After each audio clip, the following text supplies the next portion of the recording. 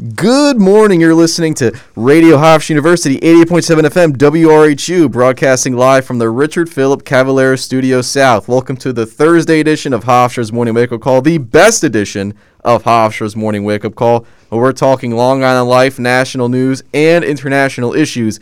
I'm your producer, Danny DiCrescenzo, joined as always by Becca Williams, and we will soon be joined by our specialty music reporter Emma Gardenstein. Today we'll be discussing what Republicans apparently want, a very particular Republican, and what singles are looking for this dating season. Becca, how are you doing this morning? I'm doing fantastic. I'm so glad to be on air.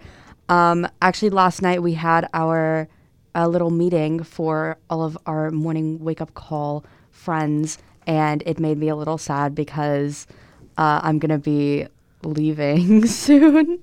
Don't cry on air already. I'm not crying. That was a laugh. Don't get scared. Got a little choked up there.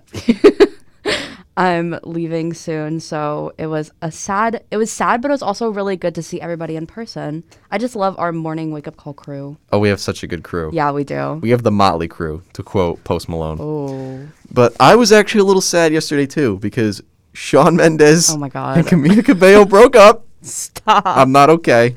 I am not okay. Let the relationship go. Honestly, as I said when Danny first brought this up to me, I don't think they were good together. I'm not sad they're broken up. How dare you? They were cringy. Senorita is just that is a song of the summer if I've ever heard one. Also, I did celebrate Disney Plus Day. I watched Enchanted. Yes, how was it? Immaculate. Danny's favorite movie ever. No, see, I had such a good day. It was Friday. I woke up early. I just hung out. I did hosted I was on the Baseline, the college basketball show here at WRHU that I'm an associate producer for. Then I went right to the Long Island Nets game. They lost. But then I came back to my dorm and I watched Enchanted. So, sounds like a pretty good Friday. Yeah, that is a pretty good Friday. Maybe I'll watch Enchanted tonight. You should, because it's such a good movie. It is a good movie. Yeah, and everyone's like, bro, why do you like Enchanted so much? I'm like, Amy Adams, James Marsden. It's one of those few Disney songs where every song is a banger. I like the squirrel. Yeah, Chip. There are no skips. There are no skips in that movie soundtrack.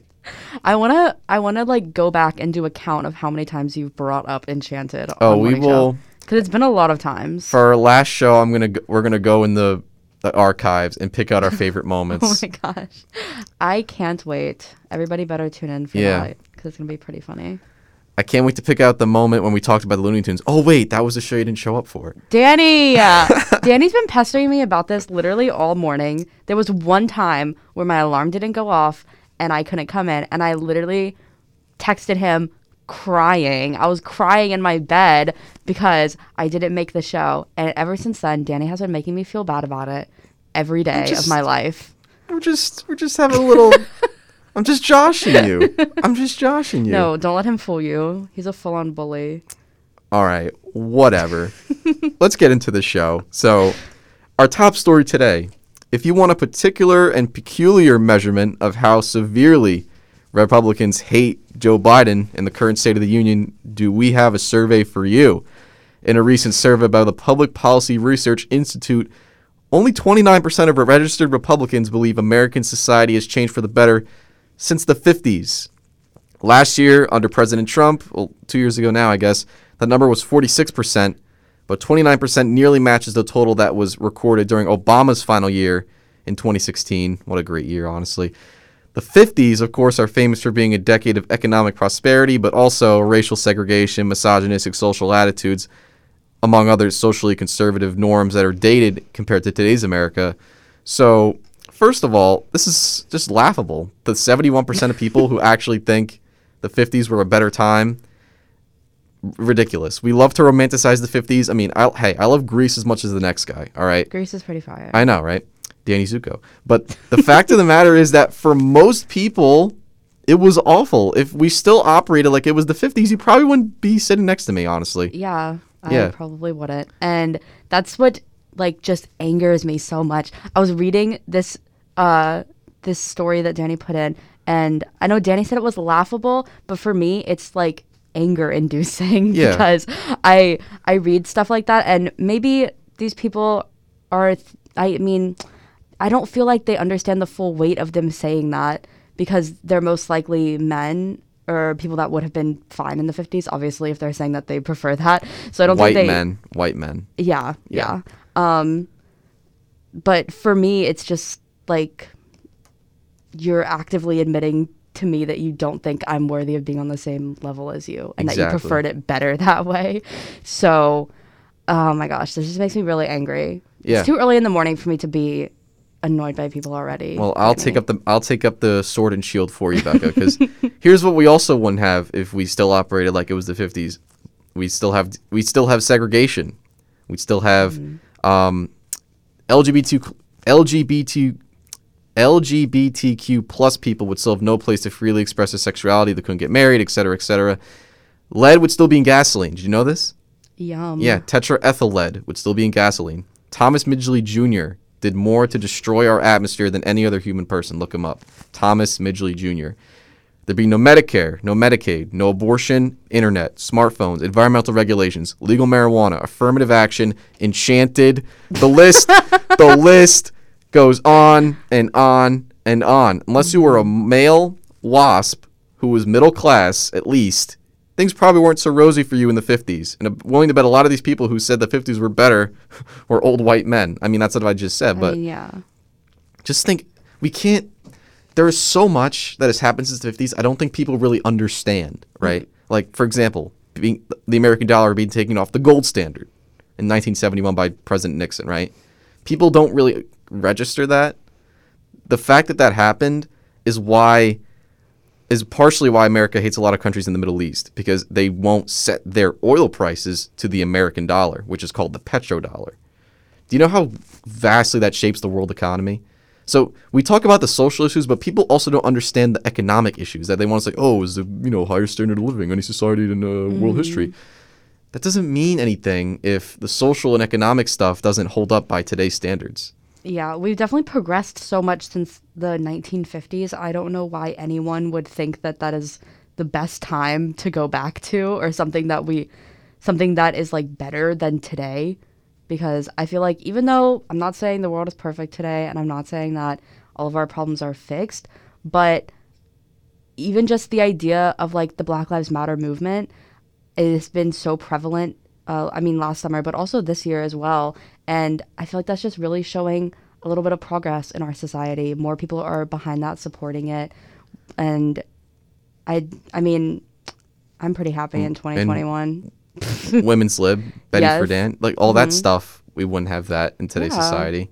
So I think people just look at this and they're like, oh, it's Eisenhower, the 50s, but like, I guess they're like, oh, like, there was no partisanship, there was no division. That's true. There was pretty good bipartisanship in the 50s, but that doesn't mean that everything was great. Yeah. There were still bad things.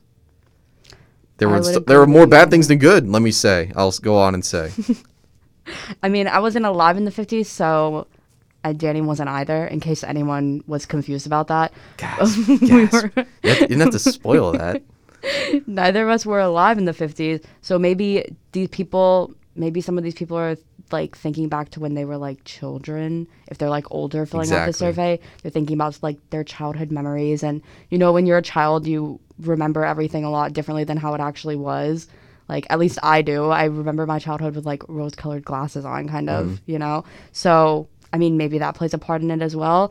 But I don't understand the appeal of like the 50s, even the whole 50s aesthetic with like the poodle skirts and like the drive-in movies, even though drive-in movies are still a thing today, but like it's romanticized, all of that sort of stuff. I just never got that whole like aesthetic. Yeah, it's romanticized and, dare I say, even fetishized as this peak Americana, but yeah, that's not just because it looks all cool doesn't mean it was the best time to be alive.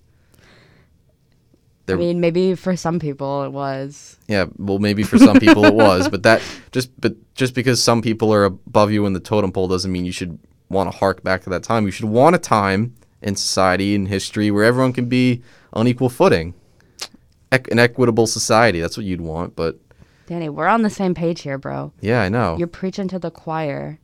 We're on our soapboxes at 8:11 a.m. No, but I think, and also, as I mentioned, when they did the survey when Obama was heading out, it was a similar number. So I think we have to also take this with a grain of salt because clearly, pun intended, some people are salty that a Democrat is in the office of president. So again, this is probably cyclical. The fact that the number was almost 50% when Trump was in office, clearly there's a good minority of the respondents who are just who see the world through who's running the country right now, which isn't a really good way to look at things because as much as we like to think that the parties are different, the American government is rife with continuity between administrations. I wish that we could grant these people's wishes and throw them in a time machine, put them back to the 50s, and not have to deal with them anymore. Yeah, that'd be great. If only we had time travel. See, then we would all be happy, I think. Yeah, everyone can just go to the time they want to go to. What a time to be alive would just take on a whole new meaning. I think that's next. Right now we've got, self-driving cars and... My brother was in a self-driving car the other day. Really? He said it was cool. Was he in the driver's seat? He was in the passenger seat. I would be scared to be in a self-driving car, I think. I don't know if I would trust it that much to, not want to drive it myself. He kept texting selfies in the family group chat, and he was going in a self-driving car. Wait, so was there a person in the driver's seat or there was no one in the driver's seat? Yeah, there was a person in the driver's seat. He was with his friend. But they just weren't touching the steering wheel or anything? That's so my brother has such rich friends. It's crazy. All of his friends live in really wealthy neighborhoods, and they have self-driving cars. We got invited. I told you we went to the Trump Country Club because of my brother's friend, who is a member there. Yes, that's crazy. Yeah. So wait, so his friend owns the self-driving car? His friend's father. Well, his friend's parents. Wow, I thought you meant he rented it or got won a contest or something. My brother's 14. Okay, he's the baby of the family. No, he can't drive yet. My middle brother Tristan. I mean, I don't know if he would think it would be cool. Okay, but can you be in the driver's seat of a self-driving car if you're 14? Because you're not driving. I don't think so. We're gonna have to double check that. But you're not driving. We're gonna double check that during my package with Corin Anderson, professor of communication studies at Colorado State University and author of several books about gender and politics. We talked about women in politics to keep things political. And this interview was so good, it was 18 minutes. I had to cut it down to only 12 for air. So I'm kind of disappointed about that. But maybe I'll put the full interview out there someday. And fun fact, my mother's name is Corinne, not Corin, Corinne. So that kind of made me think of my mom. Hi, Mom. Aw. No, Corin Anderson was great. Very, very intelligent, very, very articulate. And there were some good topical things. We especially talked about communication when it comes to women in politics because that's kind of her forte. Mm-hmm. So I think we'll see. You're a woman. Are you excited to listen to this? I am a woman, and I am excited. All right, good. This actually sounds really interesting. So I'm glad that you were able to interview her. Yeah. I'm pumped. Yeah, last minute thing, but it worked out. So for 12 minutes and 38 seconds, brace yourselves, folks. Put your seatbelts on. Keep your hands and feet inside the vehicle at all times. Here's Corin Anderson. I'm Danny DiCrescenzo here with Corin Anderson, professor of communication studies at Colorado State University and author of several books about gender and politics. Today, we will be discussing women in politics. Professor Anderson, it is lovely to have you with me. Thank you so much for taking the time. Thanks for having me, Daniel. Given the tumultuousness of American politics during the Trump era, how has the status of women in politics changed over the last 5 years specifically? Well, I think there's been an increased expectation that women will be at the table in all levels of government. Biden famously made a pledge very early in his presidential bid that he would choose a woman as his vice president if he was the nominee. We also see women's roles as party organizers, which women have always really been kind of the workhorses in political parties, but their work wasn't often recognized. But we see that with the prominence of somebody like Stacey Abrams, that work is getting recognized more prominently as well. So, women are getting real clout in the political system. But when we talk about women's roles in politics, it's important to recognize that women aren't a monolith. So conservative white women's votes helped to elect Trump. So rather than talking about women as a unified group, I think we need to think about how different dimensions of women's identities intersect, and that intersection shapes American politics. Absolutely. And speaking of Biden's Vice President Kamala Harris, she's the highest ranking female government official in American history. She's been marred by reports of being sidelined in the current administration, chiefly according to CNN. How large of a role do you believe her gender plays in her reported struggles to be taken seriously as vice president? So I'm going to push back a little bit on that question, Daniel, because I read the CNN story, and there was another similar one in the LA Times. And what I would say is that the story was sort of a string of anonymous staffer comments and kind of gossipy insights, many of which contradicted one another. So I didn't think that report, it is very prominent, and you're correct that that's what a lot of people are talking about nationally right now, to the extent that Jen Psaki had to come out and sort of say, hey, there's no, tension between these two, between our staffs or whatever. We're still strong supporters of the vice president. But here's what I would say about all of that conversation. If there are tensions, and it seems pretty clear that there are some, that's not at all unusual for this point in a new presidential administration. There are typically losses that a new president sustains in the first midterm election after his election, and that makes everybody a little bit on edge. And so I think that you're seeing that in the White House right now has nothing to do with Harris's gender or race. It just has to do with the fact that there's often tension.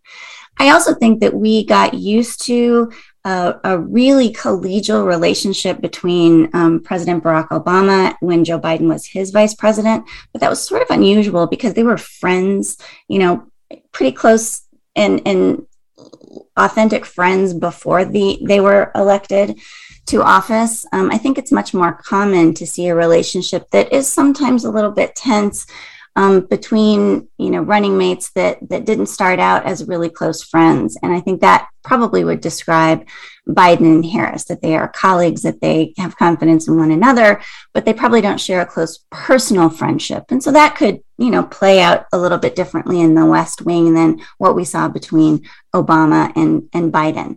But the last thing that I want to say about the reports, and this is probably the most important point that I would like to make as a scholar, and that is we want to ask ourselves what reports like that are about, sort of anonymously sourced conversations about tensions in administration. It's a lot easier to report on sort of gossipy news like that than it is to report on the ins and outs of the infrastructure bill or other, climate policy or other sort of boring political issues that are frankly much more consequential for the American voter.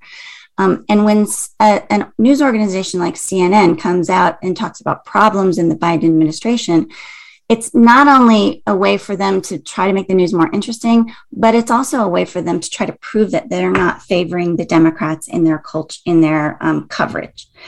And so, communication scholars who study how news framing, shapes political coverage would be quick to point out that sort of coverage is really a deflection away from what political journalism really should be about, and that's issue-based journalism to inform voters.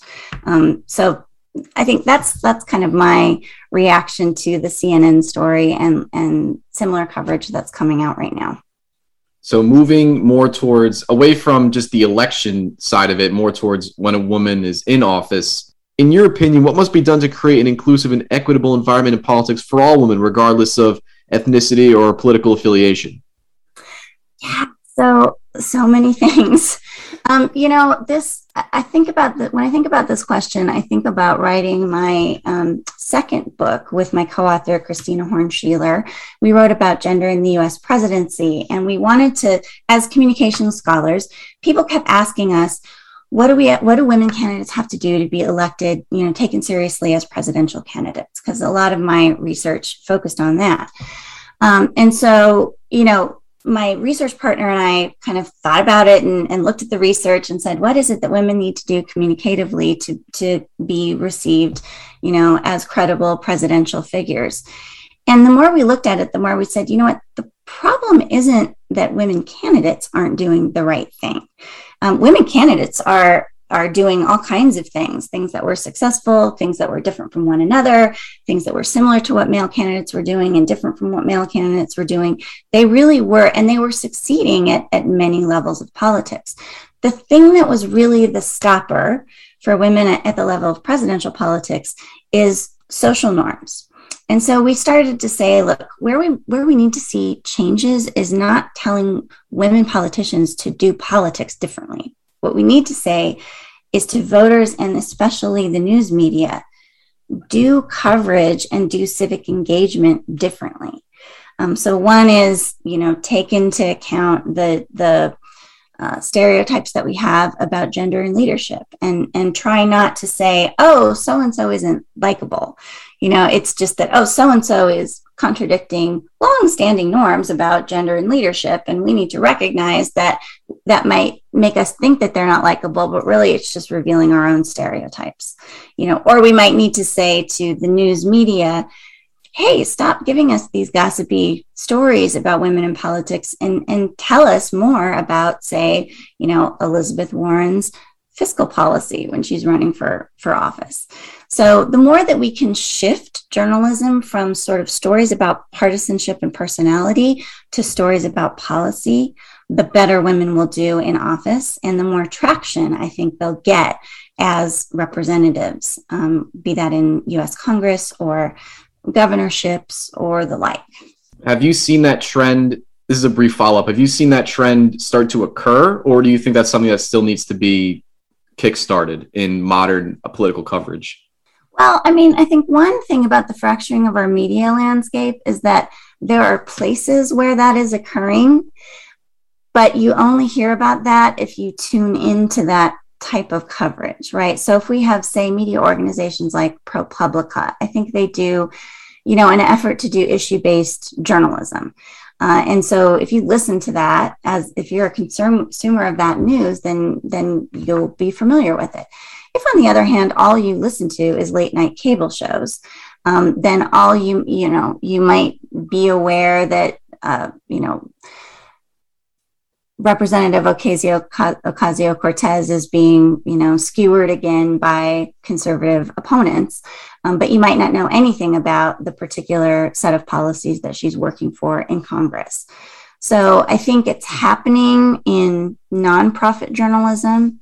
I think it's also happening, you can sort of curate your Twitter feed carefully to pay attention to journalistic sources that are pushing back against partisanship and personality and polarization, right? The sort of 3 Ps of bad news coverage in politics, polarization, partisanship, and personality. And so try to curate, say, a social media feed with, journalistic sources that are more policy-based. That can help, change things and change the way that you understand politics. But voters, I think, do have to make an effort to seek out better sources of news, political journalism. And most voters really don't have the tools or the time to do that. And so it's hard. It's hard to break through. With that all being said, what would your advice be to women looking to enter politics, no matter where they stand on the political spectrum, given that they are at a disadvantage in terms of gender norms and how politics is covered by prominent news outlets? Yeah.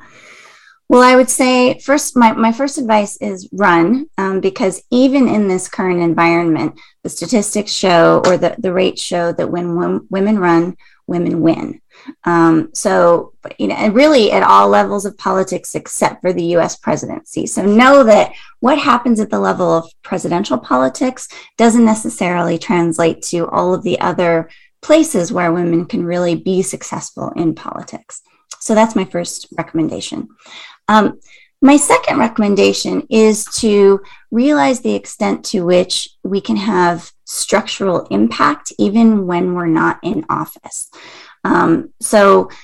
People like Stacey Abrams, she made some real gains in campaign politics, but when she didn't get elected to the seat she was seeking and didn't get named as a vice presidential candidate, as I think she was hoping, she kind of redoubled her efforts in Georgia and maintained a lot of influence, perhaps even more than she would have had as a vice presidential running mate. So that's sort of my second piece of information or piece of advice. But my third piece of advice is, women should know that they can run as authentically themselves. One of the best things about women's increased prominence in national coverage of politics is that we have a lot of really successful models of women politicians, from a sort of Elizabeth Warren and Katie Porter, who are kind of, leaned into their wonkiness, and they have their charts and graphs as they're, questioning people in the Senate. That's one model. We have Alexandria Ocasio-Cortez as another successful model. We've got Nikki Haley on the conservative side of the spectrum, who's doing politics in a very different way. So there, and then we've got Kamala Harris, Stacey Abrams, right? Lots of women who sort of perform politics very differently from one another, but are equally successful and credible on the national political scene. So be authentic to yourself, and don't worry that there's a sort of one size fits all for women or men in politics, because there isn't. Again, I'm Danny DiCrescenzo, joined by Corin Anderson, professor of communication studies at Colorado State University and author of several books about gender and politics. Thank you so much for joining me today, Professor Anderson. Thanks, Danny. It was my pleasure. Hofstra's Morning Wake-Up Call. Morning Wake-Up Call. Again, special thank you to Corin Anderson for doing that interview with me. I thought it was very insightful. What did you think, Becca? I really enjoyed it. I mean, I love hearing people talk about women in politics, because I would like to be a woman in politics. So I like hearing her talk about it. I liked a lot of the stuff she was saying, especially about, she was like, women should run for office because the studies are showing that if women run, women win. So I don't know necessarily how like factual that is in every case. I'll take her word for it. Yeah, I believe her. She seems like she knows what she's talking about. Yeah. So speaking of women in politics, let's look at a man in politics who made life difficult for a specific woman in politics. Of course, we're talking about House of Representative Paul Gosar from Arizona, who was in a near party line vote censured over a tweeted video of an anime scene in which he kills AOC and attacks Joe Biden. It's the first time a sitting House member has been censored in over a decade, and as a result of the vote, Gosar has been stripped of his committee assignments. Speaker Nancy Pelosi said in the floor speech, "We cannot have a member joking about murdering each other or threatening the President of the United States," while House Minority Leader and resident fun sponge Kevin McCarthy accused the Democrats of hypocrisy over not being as strict on their own party members. And, of course, after he was censured, Gosar took the initiative and retweeted the video that got him censured. Don't look it up, folks. Do not look it up. And this is just embarrassing, and I'm almost ashamed that I'm an American, because this is ridiculous. If you did this to a coworker in any other context, any other office, any other industry, especially a woman, because again, of course, sexual violence and all that, you'd be fired instantly. Gosar, who is a total wacko for this, honestly, he deserves no sympathy. Got off light, if you ask me. It's just a shame that the usual suspects of Kissinger and Cheney were the only two Republicans who actually had the decency to cross the aisle and give this guy what he deserved. Becca, any thoughts? This is actually so scary, because I feel like a lot of men will make jokes or comments that they don't think are threatening about being violent towards women, and then obviously it's taken way more seriously than by the person that's by the person that's receiving those threats. So I can't even imagine how AOC is feeling. I saw and read a bunch of stuff after the Capitol attack about how she was feeling being stuck in there and being scared for her life, and all of these like men around her. So I can't imagine this is bringing up anything good for her. And it's honestly, I mean, I don't know what would even be going through a person's mind to think that it's a good idea and something that won't result in punishment or have consequences for posting something like that. Exactly. And I said he got off light. Just losing your committee assignments. You're still a member of the House. I mean, a weekend member and then for him to sure. repost it again, it's just a slap in the Don't look face. at his Twitter feed. It's disgusting. Yeah. He's saying it's a partisan witch hunt. Witch hunt? What are they? It's online. Yeah. You don't all our parents say, "Oh, watch what you post. It never goes away." Yeah, it never does, especially when you post a video of you killing a colleague and threatening the leader of the free world. That never goes away. I don't even know what to say. I mean, I watched the censor vote yesterday here in the office at WRHU, and I was like, man, all those Republicans are just like, yep, this is okay. We definitely condone this type of behavior. No, it's ridiculous. That's ridiculous. He should have got unanimously censured, in my opinion.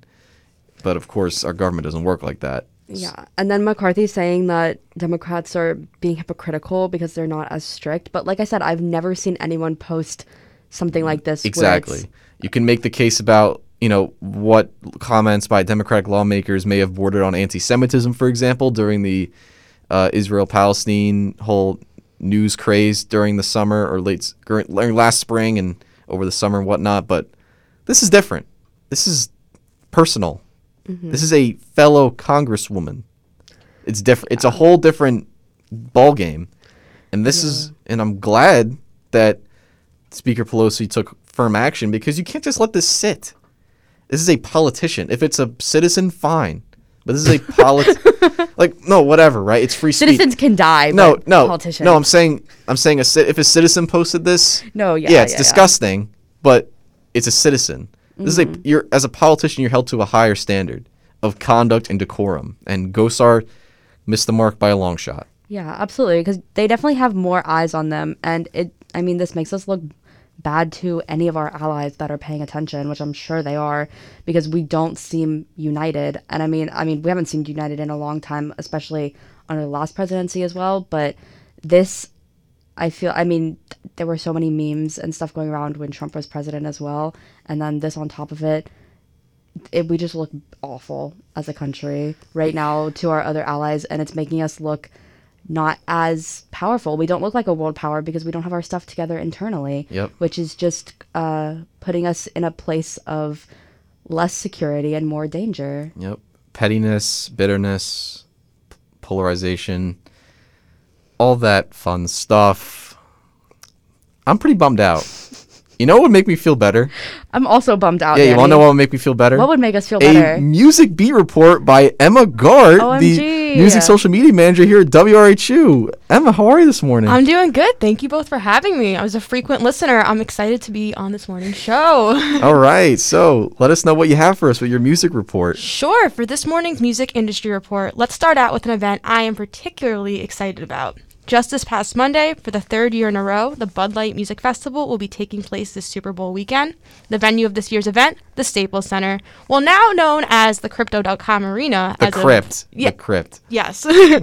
Only 15 miles from SoFi Stadium, where two of the best teams in the NFL will face off.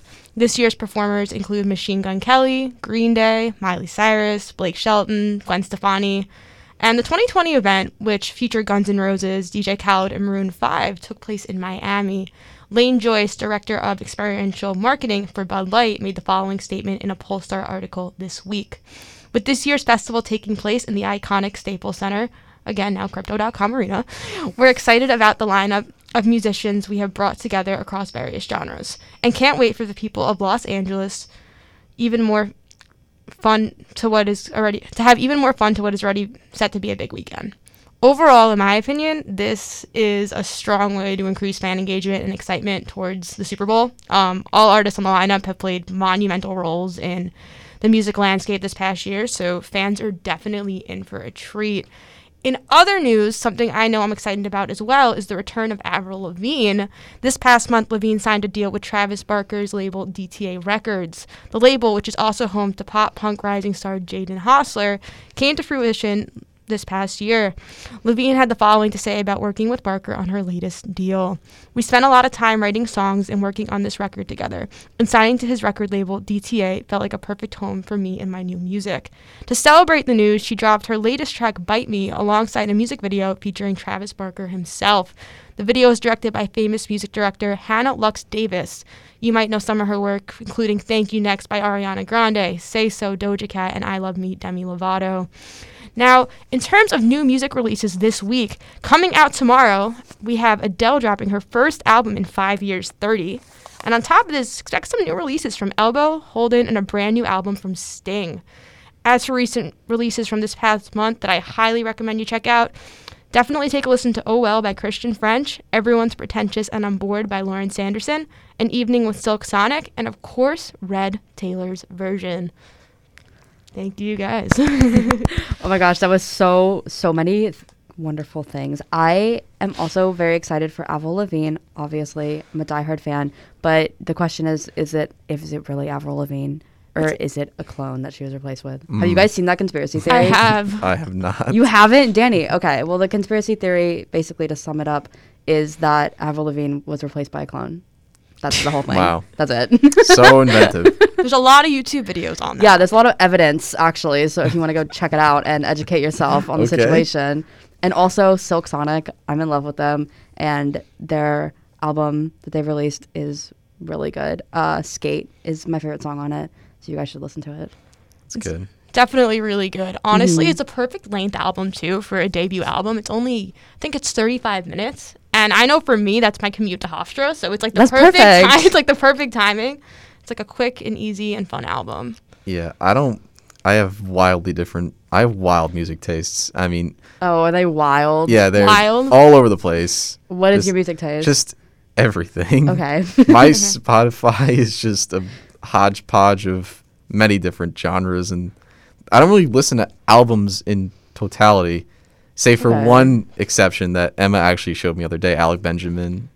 You can't not listen to a full Alec Benjamin album, but it's interesting that you say that you don't listen to full albums. I think that that's kind of the trend of music consumption these days, is like, especially with streaming platforms. Like if you go onto Spotify, you're going to hear, today's top hits, and you're going to have all those songs, but people don't always listen to the full album, which I think makes it interesting. And I think that actually leads to a lot more artists being able to be seen. But I'm just curious to know in the next couple of years if the album will still like be a thing, or at least for smaller artists, if they'll just stick to smaller, like single scale releases. Yeah, because I guess big artists, I mean, they're only known for a few songs, especially newer, bigger artists. You know, they have their top three, whatever, that people know, and then it's the rest are like, oh, they also did these songs. I mean, that's kind of like, oh, it's like this album has no skips, meaning no irrelevant songs, to use the hip lingo that all the kids are saying these days. The only thing that Danny thinks has no skips is the Enchanted soundtrack. All right, can we Another Enchanted reference. Yeah. this show is just the Enchanted show. we need Enchanted music in WRHU. Oh my gosh. I think that Adele's album is also going to have no skips. Oh, 100%. Oh, that one is being hype. There's so much hype for that. I think she's ready to go. Are you going to listen to the whole thing? I don't really like Adele that much. Danny, you I also can't admit that on air. I also do not like Taylor Swift's music that much either. Oh, the Swifties are going to come for you, Danny. Well, I'm gonna come for bring you. them on with their torches and pitchforks. But a 10-minute version of All Too Well. I mean, come on, have you heard it? Did you listen to it? No, Danny. You have to watch the short film. You have to. I didn't watch the short film. You have to culture yourself. Okay. It's very important. I'm not saying I'm unwilling to listen. I'm just saying I've never been a fan of Swift's music in the past. Well, have you listened to it? Yes, I have. Of course I did you have. I listen grew up to? in the mid 2000s. Of course I did. I don't. Every big song she's done. I'm telling you, I've I listened feel to like Taylor that's Swift. not true, because It if it was, is. then you would like her music. Okay. There's not one song or like one Yeah, track come that comes to on. mind that you really like. No. Okay. I feel like I'm being double teamed here. Okay. It's a lot. It's a lot for me. Okay, fair. But Okay, sorry. I really enjoy it. Very, very aggressive, Becca. I like it. I'm sorry. it's definitely good. But, for the Super Bowl music festival, I mean, this is a super interesting lineup. If you can see any of these artists, if you had to choose one, who would you choose? Green Day. I love Green Day. Solid choice. Miley Cyrus. also a solid choice. I'm in love with her. Oh, she's so good. She's so good. She's doing like every festival this year too. I mean, she did Bottle Rock, she did Lollapalooza, she did Austin City Limits. I feel like she's gonna have a crazy year, and I'm really hoping for a tour next year. That's That would like be a fingers so crossed. sick. She did kind of hint at that at I think the Napa. She did a music festival in Napa, and she's like kind of hinted at it. So fingers crossed. Ooh. Fingers Emma, who would you crossed. want to see? Oh, that's so tough. Okay, so I probably would want to see Miley too, but I know Yeah. Halsey's doing it, and I mean I can't not want to see Halsey, so that would be a really tough thing. But probably Miley because I haven't seen Miley do like a full set in maybe 10 or 15 years. Well, 10 years, but Did you go to like one of her younger concerts? oh yes. I'm jealous. I'm so jealous. I was obsessed with Hannah Montana, as was everyone. And I wasn't. Danny, I'm. And you were a Disney kid, Danny. Not a Hannah. I was more of an Austin and Ally than Hannah Are Montana. you kid. literally kidding me? I'm not kidding. You're gonna choose Austin and Ally over. It was Hannah my Montana? show. All right. One of my friends is going to a concert where Ross Lynch and his brother's band will be performing. Because it used to be R5, but they broke up, which I did not know that. And now it's just Ross and Rocky, I think his name is. so R2. Yeah. No, they're I don't know what they're actually called now. the Driver Era, I think. Oh, or something okay. Like that. But like, I know what you mean. I actually didn't realize that R5 had broken up, and then maybe similarly, I was like, oh, like the two of them. There's are just together. two of them now. So I hear you. Where'd the rest of them go? I can't believe that you would rather pick Austin and Ally over Hannah Montana.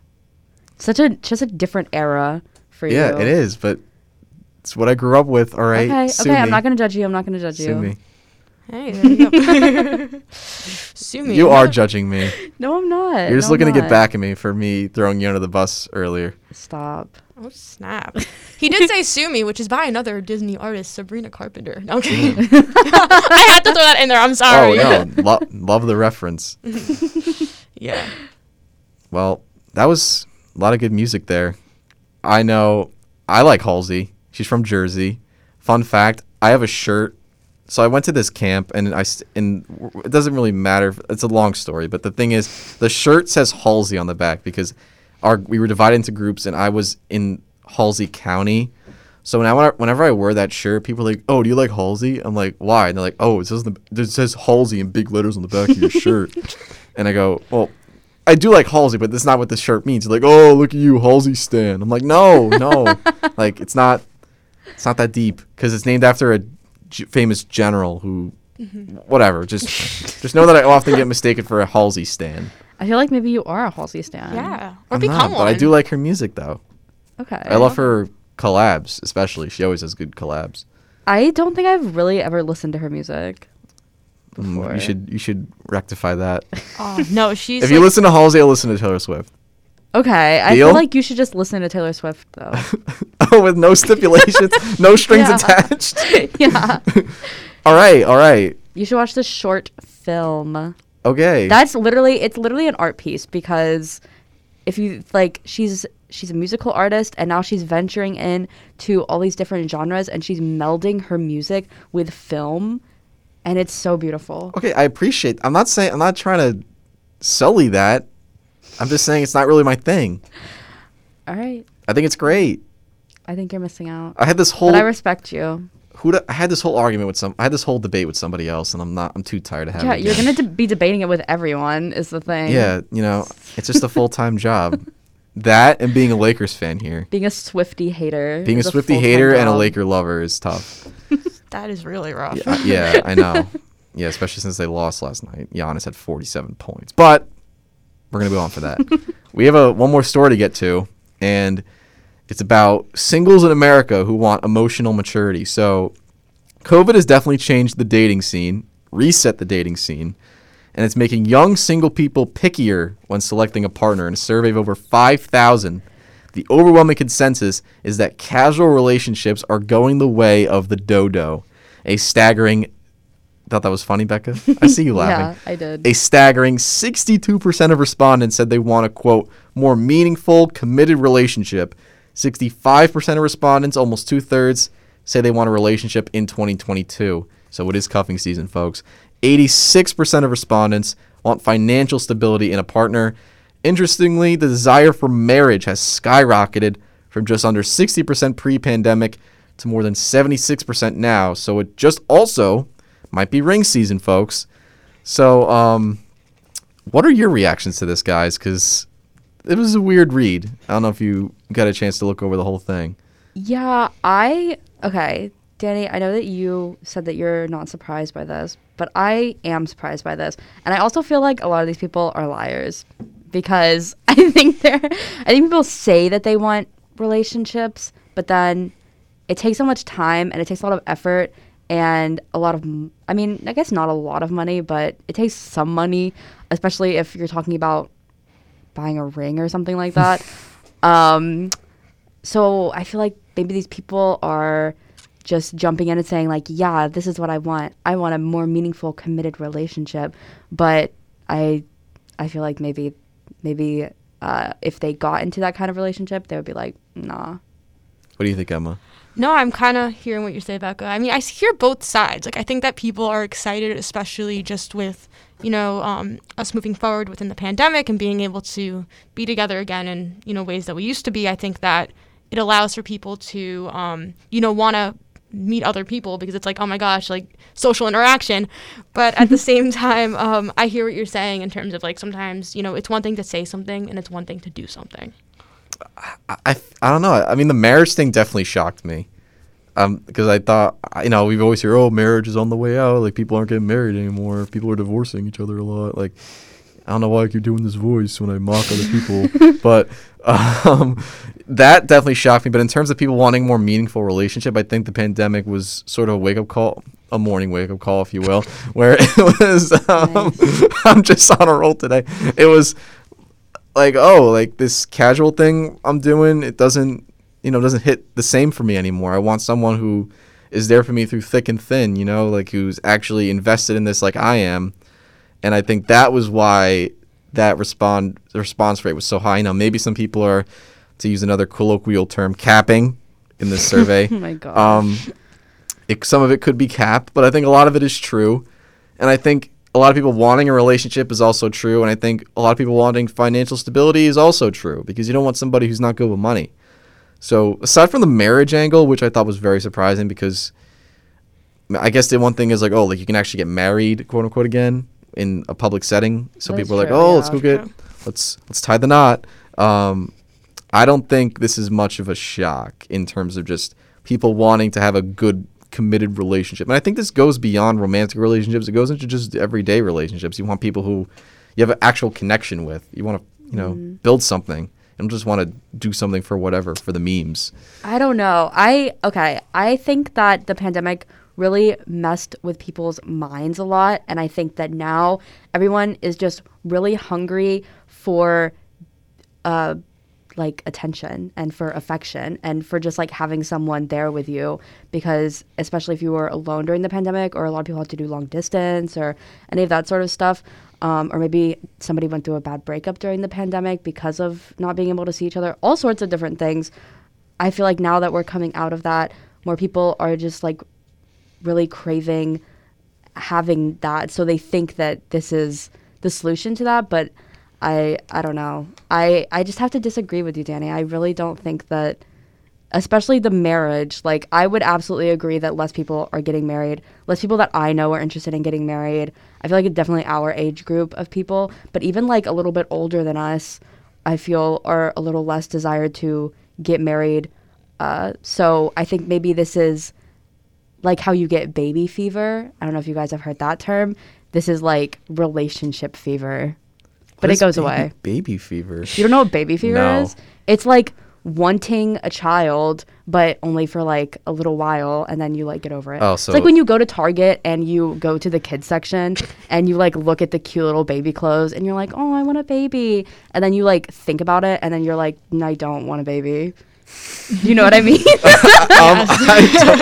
I feel like a lot of women experience that more so, I assume. I'm gonna Since have to. you don't know what I'm that gonna have is. to recuse myself from saying I experienced that. But you can also say that about like even you go to a puppy, go to a puppy Yeah. store, and you're like, oh, that's a really cute dog. Good Maybe I want a comparison. dog, and then like I'm sure you can relate to that one, no? oh yeah, you just want something because like in the moment you're like, oh, I want this really badly, and then you're like, oh, like all the things I have to do to get it. Or Yeah, you think about all like the work that you have to put responsibilities, in, the yeah. responsibilities, and it looks good on the like storefront. Yeah. You think that you want it because it's cute and it's fun.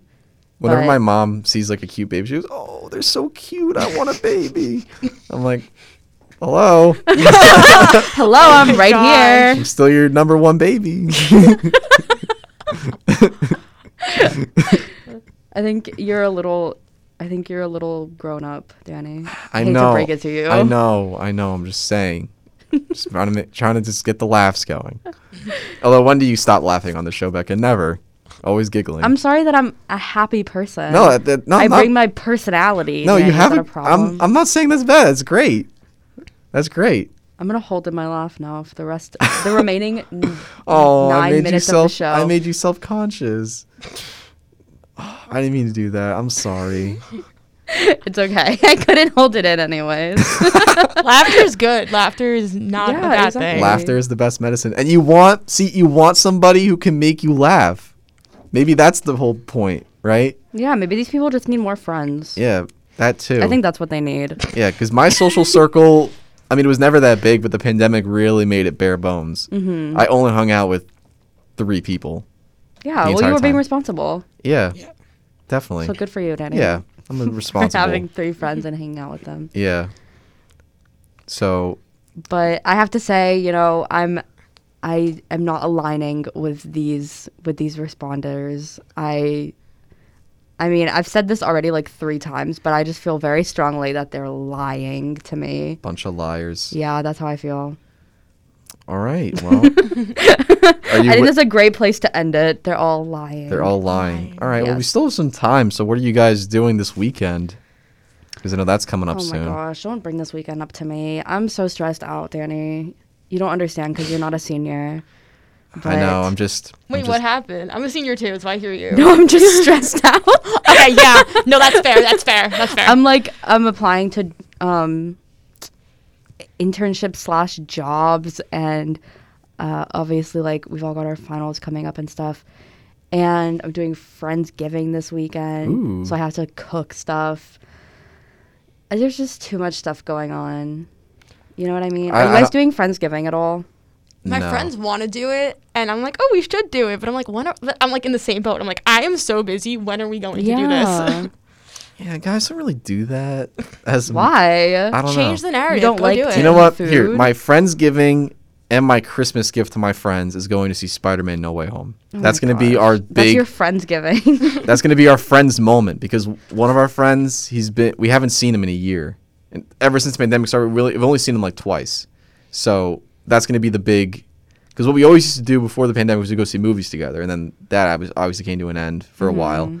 So now that's going to be the big triumphant return to the cinema to see probably the movie event of the decade, honestly. Yeah, that'll be decade. nice. I think. Yeah. To So, like, but I don't. you know. Yeah, but I don't do Friendsgiving. Nah. So I feel like you're missing out. okay, maybe I am, but You should initiate the Friendsgiving with your friends. Change the narrative. change the narrative. Change the Yeah. narrative.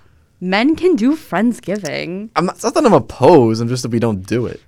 You should. I feel like it's a newer thing though, because I never really heard about Friendsgiving until maybe the past like 5 or 10 years. I just keep seeing it. Yeah, I would definitely say like 5 years, but also like 10 years ago, I was 11. So I wasn't really relatable. doing Friendsgiving at 11 because I was doing like my family Thanksgiving. I didn't really start doing like a Friendsgiving until I moved up here because I'm far away from my family and I don't go home for Thanksgiving because it's not that big of a holiday at my family. So I started being up here with my friends, and I really like to cook for Thanksgiving. I really like to make more, I guess, like Southern food, since I'm from Tennessee, if anyone was unaware of that. And I like to make chess pie, which I don't know if you guys know what that is. What is that? Do you guys know what that is?